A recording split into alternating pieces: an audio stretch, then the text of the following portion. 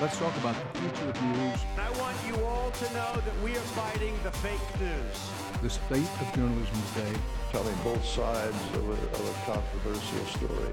I think we must be unbiased. It's honesty, fairness, truth. That is our job. That is our job. That is our job. That is our job.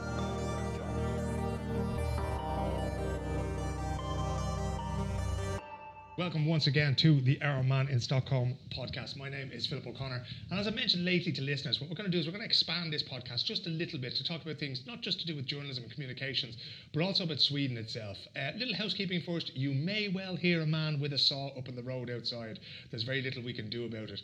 And the other thing is that most of my stuff is with the BBC on the far side of town now. They're over there recording the cold Swedish winter. So if the microphone quality is different, we'll just have to live with that. The reason I want to bring you this conversation is because it's a fascinating subject, and the person I have sitting in front of me is one of those people I've wanted to talk to for a long time about this particular subject, and her organisation is doing fascinating work in it. Today I have with me Åsa Plessner of Tankesmedjan Balans, which is the Balance think tank, I think is the best way that we can translate it. And we're going to talk about the Swedish school system. This is something that comes up in my social media the whole time, and it's also something that comes up when parents move to Sweden, or indeed when teachers move to Sweden, because these are the kind of schools that people end up working in. So what I'm going to do is give you a very, very short introduction. Basically, Sweden is one of the only countries in the world where you can run a school and make a profit for shareholders or for owners, right? It did happen in Pinochet's Chile, but even they have turned it around. So this is kind of unique, but it's growing. And it's getting bigger and bigger.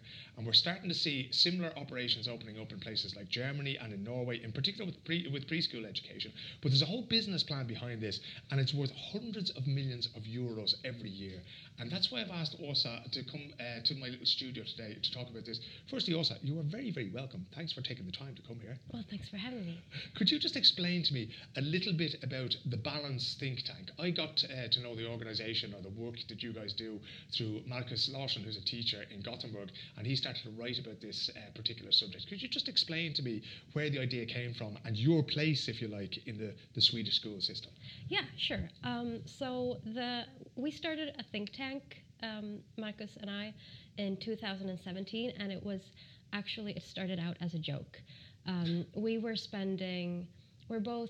both working in the school system. I've been an administrator and an education project manager in the kind of corporate schools that we'll be talking about today. And Marcus was active in the union and a teacher at a small free school. And we were spending an inordinate amount of time in our on evenings and weekends trying to comprehend what was going on in the system and why we were so upset and why so little was being done. And at one point we just said, let's pool our resources and start a blog and pretend we're a think tank. And sometimes be careful what you wish for, right? Because at this point we are actually a grassroots financed think tank. And what we try to do is, in as accessible language as possible, explain the political economics of the Swedish welfare state and how it has been changing over the last 40 or so years. So we write books, we write reports, but we also spend a lot of time doing blog posts and social media rants, and just trying to stir the pot as much as we can. Because it's not rocket science, it's what's been going on, and what we'll be talking about today is basically pretty fundamental economic incentives that are not in the interest of the public at large anymore. Okay, so let me start, I suppose, by asking you about when you personally went to school. What age do children go to school here in Sweden, and what did the curriculum, what did the structure look like? Who owned it? Who was responsible for it? I started school when I was 7. Today kids will start at 6. And I started in a small public school, elementary school, in the same building as the preschool that I had been going at. I started that school because it was the closest to where I lived. Sweden had a school system that was very much how you think that schools are run. School districts funded by taxes and taught by public employees. And which, like, Sweden is built up in a sort of a weird way, right? So, not a weird way, weird maybe for an Irish person, but you have local government and you have central government, Yes. right? And can you just describe, who owns the question? Is it the local council that decides how schools are run, or how does the decision sort of filter down to them? Well, that has been the subject of substantive reform around the time that I started school, so in the late 80s and early 90s. What happened was that parts of the school system was decentralized to the local government, and other parts were kept at the central level. And at the same time, or virtually the same time, we opened up for privately run corporations to run schools. And what happened was that, so it's set up like if you and I decide to start a school, what we need to do is write up an application and send it to a central agency, Skolverket, no, Skolinspektionen, sorry. And they will grant us the permit to run a school, and then we can start it. And the local government, who runs all the public schools in the area, they don't really get a say in Okay. that. So what happens is that entrepreneurs can choose to open schools.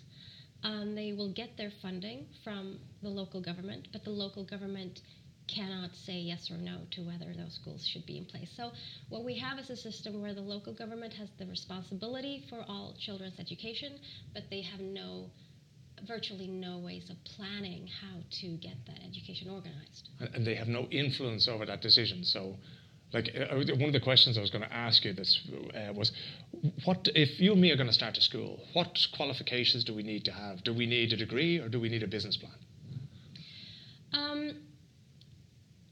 I hate guessing, and I didn't double check that. Yeah, that's fine. So I'm not going to say. Yeah. But what I will tell you is that when I was 23 or 24, I worked for a corporation, and I wrote this kind of application. And we didn't know who was going to staff the school. We didn't know where we were going to where we were going to have it. We created a paper product, and we got the permit, and that corporation is now running, I think, 10 or 15 elementary schools based on that application that I started as a 20-something with no experience in actually running schools. So I think we could make it work. You and I, if we were to try a look at the application, there's a very high chance that we would get the permit. We'd actually get it, okay. And we would not be suitable for organizing schools. I would definitely not be suitable. I'm thinking you might be slightly more qualified than me, but I would definitely not be suitable. What is it that makes this system unique? Because as I said in the beginning there, this is one of those things that you just don't find really in any other country. Certainly not. You might find it at a preschool level, but you're not going to find it in elementary or middle or upper secondary schools, right? So how did Sweden get here? We got here by, I would say that there are three very different logics that were running at the same time and in a way that wasn't transparent for the public. So let's go back to the 80s when these things were debated. In the public discourse, the message was that by allowing privately run schools, we will have more freedom and more diversity. This was at a time where the Swedish traditional social democratic welfare state was getting a bad rep. And the non-socialist parties were successfully arguing that Sweden is too bureaucratic and we don't get a say in our own lives, and There's no choice. There's no choice, and we need choice. So let's let in choice into our schools. And the message then was that what will happen is that creative people will be able to create humanitarian, progressive, beautiful little school havens where those of us who don't fit into the big, no choice, terrible, oppressive system can thrive. And so the examples being used were those of like parents taking over schools that had too few students. Yeah. And like let's keep those schools alive, and let's let in the people who truly love children and don't work for the government. So that was, and to some extent those schools exist too. They do. Yeah. But they're not very many. But that was so that was the selling point. What we've also uncovered is a lot of underlying logic of, if we do this, education will be cheaper and hopefully more efficient, but definitely cheaper. The underlying logic for decentralizing schools was that schools were getting expensive and the central government didn't want to deal with that. So there was an expectation from those in charge that this will save us money. There was an expectation from the public that this will increase freedom and diversity. What nobody seems to have actually talked about at any level, because this was not properly planned. This was pushed through very quickly. Were the unintended consequences of what happens when you let in corporate interests into tax-funded operations. And entrepreneurs are innovative and efficient, yes, including they're very innovative in how to design their business plans and their school profiles to get the most tax money for the least amount of costs and work. And that's how entrepreneurs should be doing their work. But the difference between the actual private market and tax-funded operations is that when the government pays, there's no incentive to stay lean. It's sort of there's no profit motive, there's no margin to be maintained. It's just, okay, we pay this is what we get. Whereas with a business, you're looking at, okay, we're going to keep costs as low as possible, we're going to keep our income as high as possible, and whatever's left over then goes to our shareholders. Right. So it's a different way of thinking. Does that mean then that basically what you're looking at is where schools used to be run for children, that they're now being run for shareholders? Is that the crux of the situation? I'm going back now, okay, for people listening to this podcast who may not live in Sweden, who may not be familiar with Sweden, they have this idea that it's all about, ABBA and Olof Palme's People's Home, and everything is great and everything works perfect, and they think things through. And now, even with Corona, everybody's going, well, the Swedes looked mad in the beginning, but it turns out that they were right, and of course they always do things. And even if I can't put my IKEA furniture together myself, I can appreciate this great plan. But is that essentially what it comes down to? That when you change it from being the state as the owner of education and you make corporations responsible for it, that it stops being the children that are important and it becomes profit? I guess, yeah. And I would also, I think Sweden's brand is that of social democratic utopia and good planning. I think that's also part of our self-image. But actually, that has not been our entire history. We were not even a democracy until the 1920s. The Social Democrats had a good run of some 50, 60 years of dominance, yes, but that virtually ended 30 to 40 years ago. So I don't actually think that Sweden is a society that's so marinated in equality that nothing can take us out of it. There's a new book that came out very recently by economic historian Erik Bengtsson that really challenges this myth of Sweden as an egalitarian culture. Yeah. We had a couple decades of a very progressive workers movement, but we're not seeing that anymore. So we're really on a different trajectory from what I think is the idea of Sweden. So you went to school, you went to the school that was closest to your house, you went to elementary school there, you got your lunch every day, you had the school nurse, you had, after school, you would go to after school care and you play with your friends and you went home. What has changed since private corporations have been allowed to come into the marketplace there. So have you any examples to say, okay, I know Marcus writes a lot about certain geographic areas and what happens when these schools establish themselves, but say in your hometown or in any town that you would be familiar with, what has changed in the landscape of education there? Well, one thing that's changed, I live in one of the suburbs in Stockholm, and we have, I think, maybe 3-4 different elementary schools, and it's my youngest child is 9, and there's no telling where her friends or our neighbors will go to school.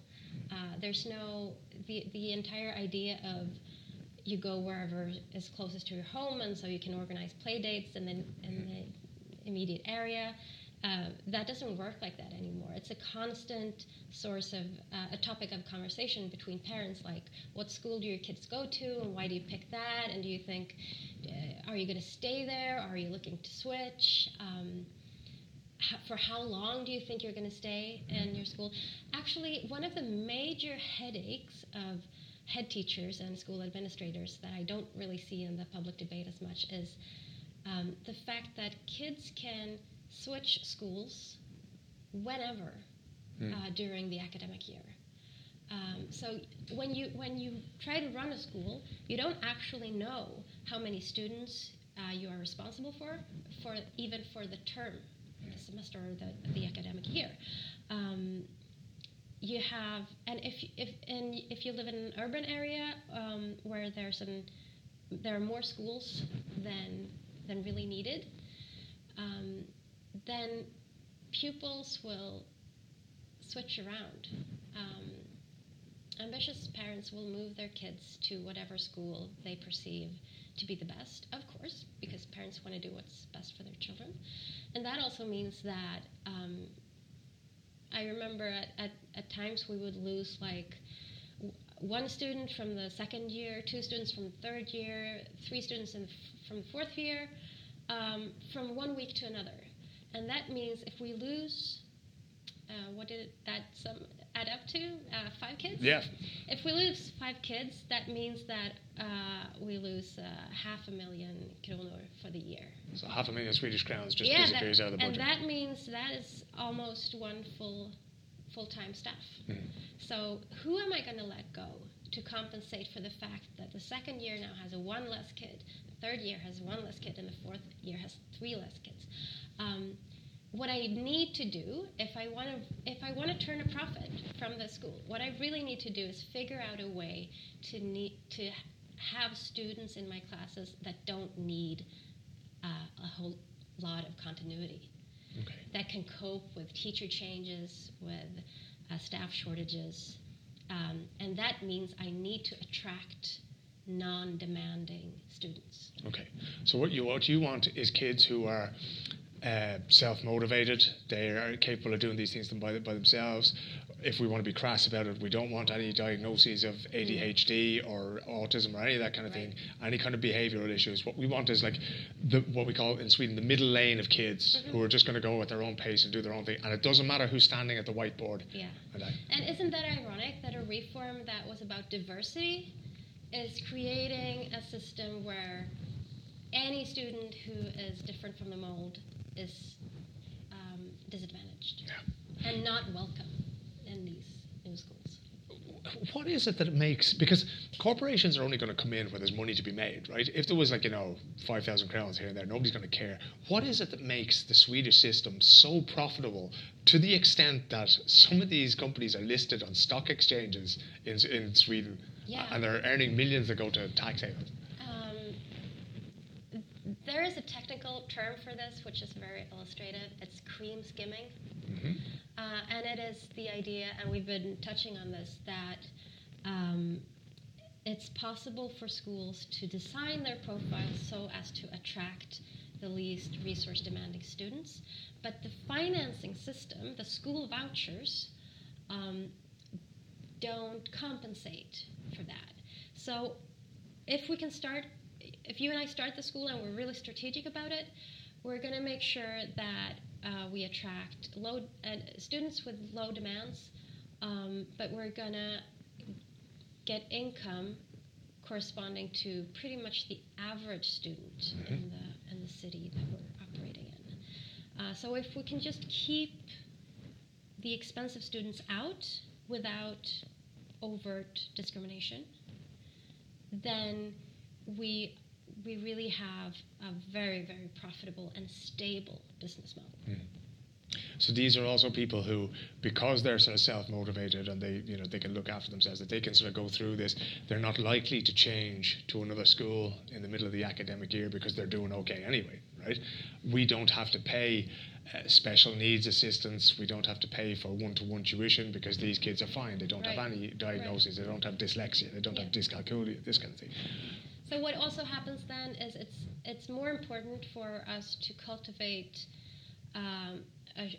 our school brand and a shared culture in which the parents to our students won't start demanding more of us. And I think you can see some schools now actively targeting students who want to do a lot of studying on their own. One of the corporations that is operating on that premise, Kunskapsskolan, it was founded by a person who was highly influential in the design of the school voucher system. So we really have entrepreneurs who know exactly how the system works and who are running very profitable school corporations and who will publicly say, if they were to listen or respond to this podcast, that I'm a conspiracy theorist. But all I'm saying is that you know exactly how you could game the system, and your balance sheet is saying that you are very successfully gaming the system. But sure, maybe you're just operating out of the goodness of your hearts. But why is it then that municipal schools can't compete? Why can't they just pick and choose and say, okay, again, without overt discrimination, we go, okay, screw the kids with ADHD, screw the kids with DAMP or autism or dyslexia, let them go somewhere else. Why can't they do that? Yeah, well, local governments are still stuck with the responsibility for educating all children. So they need to guarantee a place in a school, some school, for every child that lives in their city. So that means they get to pick up everyone who doesn't choose a private school needs to have a guaranteed place in a municipal school. And so if you think about it, if we have this constant flux of students trying to find the right school, that means from a municipal standpoint, you will have an ever-changing student body that you are by law required to attend to, and that means you have to carry all the opportunity cost in the system. You have to carry all the risk. You have to fund enough school buildings and enough teachers to make do. And you will also be stuck with the negative impact on your so-called brand, because it's really hard to run schools when you don't get to game the system. So if I have what in Swedish is called a free skola, which is basically free school, and then the other schools are basically public schools, kommunala skolan. So if I have a free skola and there's a kid who's been a pain in the ass and he's setting fire to trash cans and that kind of thing, can I expel that kid? And does that kid have to be picked up then by a local public school? They have to offer that kid an education? No, you can't expel students. Okay. What you can do is dissuade their parents from staying at your school. Okay. Obviously. So you put a little bit of pressure on the parent and say, look, I don't think this is the right place for them. I don't think they're going to get great grades. Or I have a kid with several disabilities, and I've had so many schools tell me that, you know what, we have a really hard time making the kind of adjustments that your kid would need. Yeah. And that's a very, very telling message to give to a parent. You don't need to actually expel kids. They're just telling you they don't want you. They will tell you that unfortunately maybe we're not able to give your kid. Yeah, like by all means, leave them here, but we're not going to be able to offer the help today. Exactly. Okay. This obligation that local schools have, does that mean then, and this is absolutely, nothing against the students and the teachers who work there, but does that mean then that when you have the children of ambitious parents, of well-educated parents, they are capable of making a choice? Because let's face it, not every parent is capable of making an informed choice. I would include myself among them. I've lived here for 21 years. I have virtually no idea how the system works. If you tell me that a kid goes in 8th grade, 9th grade, I don't know how old they are, still after 21 years. So I'm not capable of making that decision. I haven't been through the system the same way you do. I am the greatest mark in the system, right? Because if somebody comes to me and says, hey, my classrooms are quiet, there's nobody acting the dickhead in here, they get really good grades, I go, yeah, okay, that's cool, I'll put them in there. Is that exploited, or is that used by corporate schools? Is that something that local public schools can do, or how does that dynamic work? Let me think for a couple of seconds. Because like you said earlier on, right, parents want the best for their children. Yeah.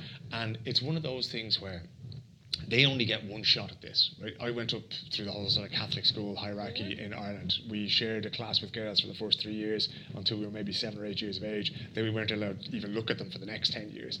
But we went through that, and that has made its mark on me in certain ways, behaviourally and educationally and everything else. So when I'm making this decision, I'm not the dumbest man in the world, I'm far from the smartest, but I would hope to be making an informed decision about these things. But what you mentioned earlier on, and you've used the word brand a couple of times, and that's what I'm getting at here, because we're looking at, once we involve private companies, you're essentially talking about a sales exercise. I've seen the glossy brochures and that. So how are these things packaged or marketed? Is it towards the student? Is it towards the parents? How do they go about finding their customers, in inverted commas? Right, well, they're very creative, and I want to be clear that, like, throughout this discussion, we're sort of constructing a narrative of very strategic and crass corporations, and I think that's a fair criticism. It would not be a fair description of teachers or parents or students. What we have is a system of economic incentives where very good-hearted people try to do their best, and that affects everyone in the system. That also goes to the public school system as well, because they're doing their best there. And because public schools too want at least some students who are self-motivated and easy, so they too are participating in the marketing efforts. Well, one example would be we got a letter addressed to the guardian of, and then my youngest child's name, and she was 7, and she was learning to read and loved opening letters. So I said, go on, it's about you, because it says your name on it, open it. And she was quiet for a couple of minutes, that sense that worries parents when their kids suddenly go quiet. And then she screamed out, and she said, it says, come to the school with a soccer profile. It's the best soccer profile school in Stockholm. Mom, I don't want to go to a soccer school. I want to go to my school. I was like, God damn it, don't send me there. I said, no, it's just marketing materials. It's not a request. Yeah. You don't have to do this. You don't have to do this. Because she doesn't like soccer. So I feel sorry for her, but there you go. Yeah. So as a parent of a school-age kid in Sweden, you will get mail asking you to switch to certain schools. You will be invited to school fairs where schools are on display. You will be invited to open houses and informational meetings. And you will be expected to file your school choice in January, the year that your child will start school. But then after that, you will be encouraged by private schools to change your choice and move over to them. I would have thought that, for all its faults, Olof Palme's People's Home, the social democratic tradition, almost unbroken from the end of the Second World War, the welfare state such as it was, this image that people actually do have, and that there's a certain amount of, then you introduce this, because if you have that image of a social democratic Sweden, right, but this is the most free market liberal thing I've ever heard, right? This is just, it's crackers when you see the system in operation. How is it even possible for people like your generation and your parents' generation who grew up in Palme's People's Home to allow this to happen? Because I have yet to see anything really positive come out of this. Right. Well, one way of putting it was that we didn't allow it to happen. We thought that there would be more diversity and more freedom. That's what the Swedish public said okay to, or at least hasn't voted to disband. We really haven't had a factual debate about the school system in a very long time.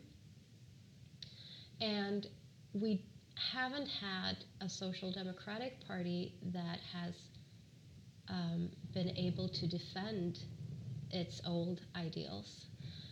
For example, when the free school reform was decided back in '92 by a non-socialist government,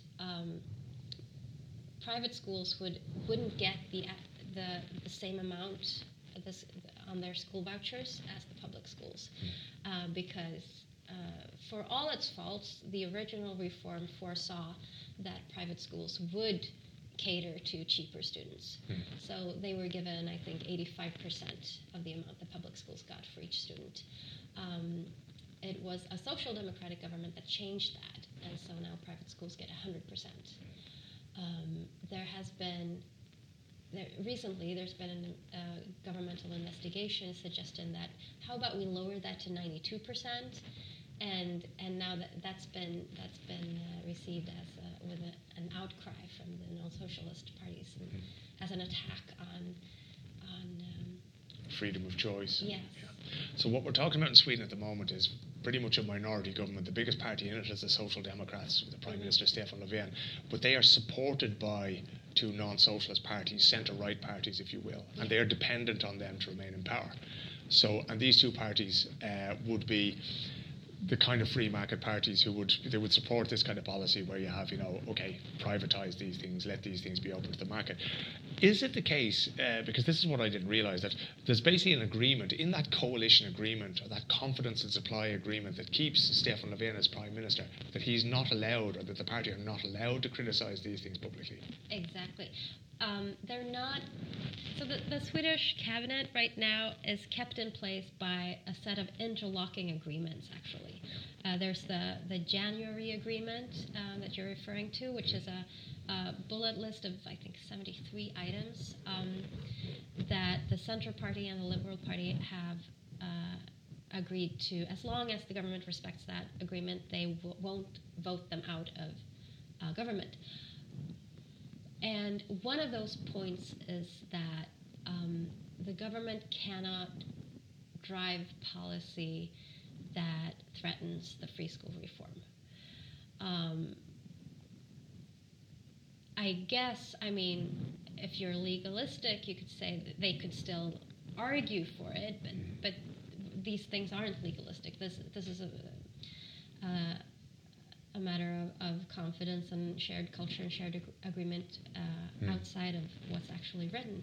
So what we have, in effect, is we have an education minister who, before the election, wrote op-ed pieces about how the school market needed reform, but she cannot push those policies now that she's in cabinet.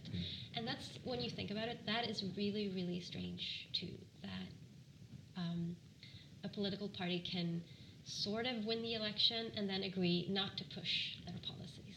It seems to me that since that election, basically, the Social Democrats, they were the winners, but they were also the biggest losers, because now they find themselves in power not doing the things that they told people that they would do. Right. So they're governing with both hands tied behind their back. They can't do the things that the people who voted for the Social Democrats voted for them to do, specific things such as this free school reform. such as things to do with healthcare, such as many of these reforms that have taken place that people want to roll back, and certainly people who vote for the Social Democrats want to roll back. But now they can't do any of that, with the realization that everybody's going, well, why vote for these guys? Right. They get a government and they can't do these things.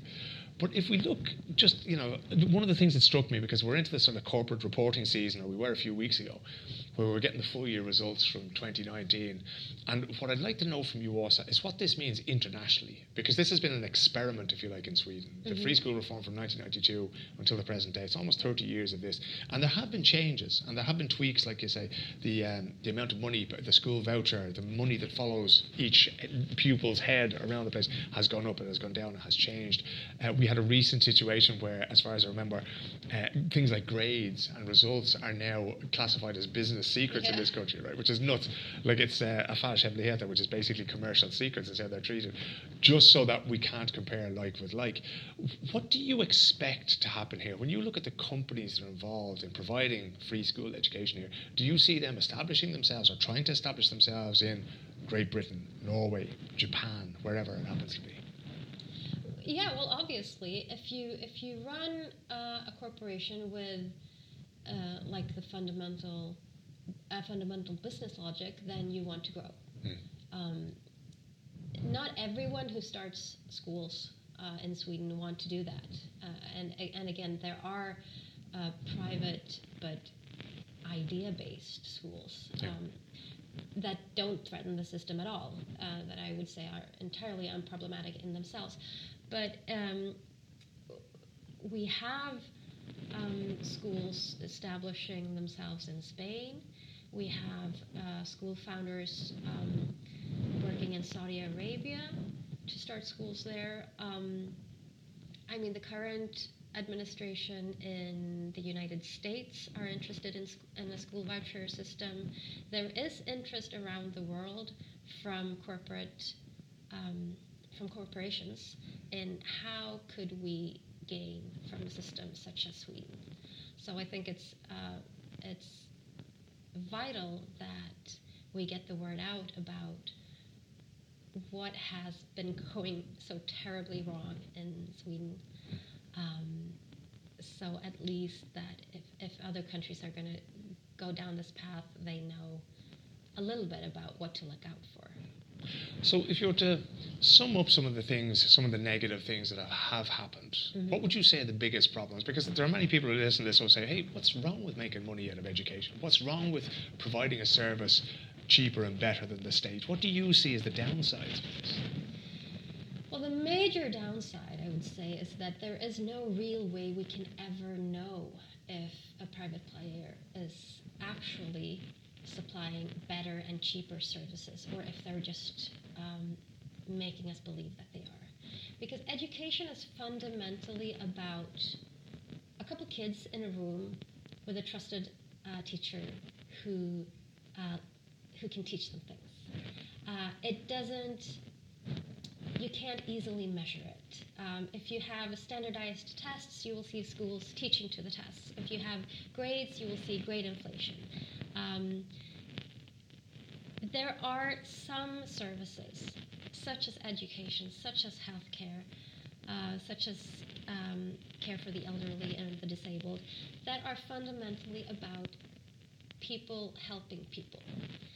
And that doesn't work well with a corporate logic. Corporations are lovely at technical innovation. Let them do that, and let's have a public sector where we follow a public logic, which is that of train professionals well, trust them, by all means have systems that check on them, but allow the services to unfold according to their own logic. How much oversight is there of this? Because we mentioned grades there as being one of the things that's compared now, obviously, because they're commercial secrets, so we can't compare them anymore. But has there been evidence of grade inflation in certain free schools or certain private schools compared to public schools? Is that something that happens as bait to get parents to put their kids in there? Oh yeah, definitely. And there's been research into it. I can't quote it from the top of my head, but my understanding is that there's a tendency for all schools in an area to inflate their grades when competition between schools increase. So basically just confirmation that when you create a market, schools will respond to market logics. And grading becomes, instead of a way of communicating to kids and families and education higher up, how things are working out for the student, it instead becomes a selling point. Yeah. So when all our kids get great grades, send your kids here, kind of thing. Yeah. Should probably remind listeners that Sweden doesn't have standardized testing. It's usually a continuous assessment over the course of an educational year, and that's what they get their grade based on. But they're informed several times throughout the year about where they are in relation to, they have things called kunskapskrav, and that's basically the criteria that you have to meet to get a particular grade, and they're quite clear, right? But what we get teachers who just go, you know what, I can bump this kid up from a B to an A or whatever, just to make it seem like, if they go and if the parents go and talk to their friends, that other kids will go to those schools, and that's the inflation we're talking about there. That all of a sudden, my kid went there, their grades got better. Right, and I think one important point to make is that no one believes that they themselves are inflating grades. These are processes that aren't really transparent to teachers or parents directly. Yeah. But if you look at it in the aggregate, you see that grades do inflate over time. They do inflate more in competitive school districts than non-competitive school districts, and they do inflate more in private schools than in public schools. So it's not actually like a conscious decision on the part of a teacher in a free school. It's you become part of this this ecosystem whereby this just happens by itself. One thing we didn't mention was that this is not a country. This country is very much known for its secular schooling. There are religious schools set up within this system as well. Are they a problem? Is it a problem that kids go? I've seen it, for instance, now where boys and girls will be separated in certain Muslim schools for lessons like PE, so that they won't see each other in certain clothing or that. Is that something that people find problematic, or is that at the lesser end of the scale? Well, both. It is something that people find problematic and that gets a lot of media attention when it happens. My impression is that it really isn't that common. Yeah. And that it gets that there are maybe xenophobic drivers of that media attention. Yeah. Because obviously in any school system, regardless of how you set it up, bad things will happen, and improper activities will take place. So that's not in itself an artifact of the school system, I think. But it is perhaps an artifact of the fact that, like we were talking about earlier, you don't really need a lot of skills to start a school. You need to fill out an application. That's what you need to do. And a lot of people will do that. Not all of them will be savvy businessmen. Some of them will be driven by religion. Finally, is it too late to close the stable door here? Is the horse already bolted? Is there any way that this system, because as I say, it is causing problems in terms of integration. It is causing problems when you take the kids of more ambitious parents out. It tends to lead to more segregation rather than more diversity, as you were saying earlier on. Do you have any hope that this can be rolled back? Can the system be policed better, or does it just need to be sort of broken down and built up again? Yeah, I'm guessing this is sort of the close-in question, right? Yeah, we can keep going. Yeah. But I sometimes when I give talks, this sort of question comes up at the end, like, where is the hope? Where is the silver lining? Where to go from here? And I'm like the worst person to ask that kind of question because I'm not driven by hope myself. I hope I'm wrong because I don't see a way to get the horse back in the stable. But don't listen to me. I don't know more about the future than anybody else does. And there is, things happen that I think other people would say give cause for hope. So I can give you that case, even though I don't really believe it myself. Well, for example, if we look outside of the school system, we have similar systems in care and healthcare. And one major Swedish corporation just a couple months ago pulled out of elderly care in Norway, citing as the reason, let me read this, poor conditions for developing our operations. Basically, we can't turn a profit here. Yeah. We don't see a way to do that in the near future, so we're going to give up. They're not illegal in Norway, but the system isn't as advantageous for them. So, and some people believe that there are ways to tweak the Swedish system. We can tweak the school vouchers, we can tweak the financing formulas, and make it less attractive for big corporations. So that's one way of doing it. There have been changes, just little signs of something shifting in the liberal debate. Liberal newspapers have been starting to write more critically about private schools, basically arguing that this system needs to be more palatable to the public if we are to keep it. So we need to clean this up a bit.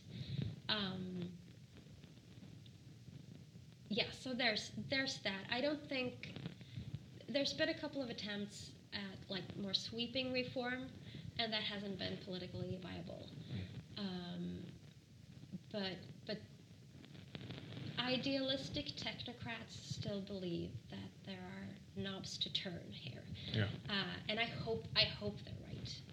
What do Swedish taxpayers think when they see tens of millions of euros, which is essentially taxpayers' money, which is paying for the education of children, and it's winding up in tax havens in the Cayman Islands? So what does the person who would have voted for Palme's People's Home think when they see that? Well, the person who would have voted for Palme is outraged, but again, this is not a country where everybody loved Palme. Yeah. This is a country where a sizable portion of the public voted for the Social Democrats for a couple decades, but where non-socialist, liberal, conservative parties really hold more of the electorate than the Social Democrats do. So what I see, when I talk to people and in my social media flows, is more of a very the interpretation of profits is very much divided, where Social Democrats and leftists will say this is appalling, it's immoral, we need to end this immediately by any means possible, but where liberal and conservatives will go, like you were saying before, what's the problem with profits? They're just good at what they do. And then some of us are standing in the middle of this saying, can we please look at what they're actually good at? I have spent numerous dinner parties enjoying conversation that started out with, Åsa, why don't just public schools take more inspiration from private schools? Because the private actors are doing things so well. And I'm like, that's a really interesting take. Can you give any examples of what they're doing so efficiently? And that's the starting point of many interesting conversations, because a lot of the time people who believe in profit-running schools don't actually know a whole lot about the logic that is creating that profit. It's one of those things that I spent a lot of time in Las Vegas for various different sporting events, and I've yet to see a casino owner down on the floor in the blackjack pit, because when you know that the house is against you, then you're not going to go against it. Also, it's a fascinating discussion, and I think we've got 2 years to the next election. I definitely think it's something that we're going to come back to, because I think people are going to react to this, and it is certainly something that other countries are looking at. But for now, Åsa Plessner, thank you very much for talking to me. Thank you for having me.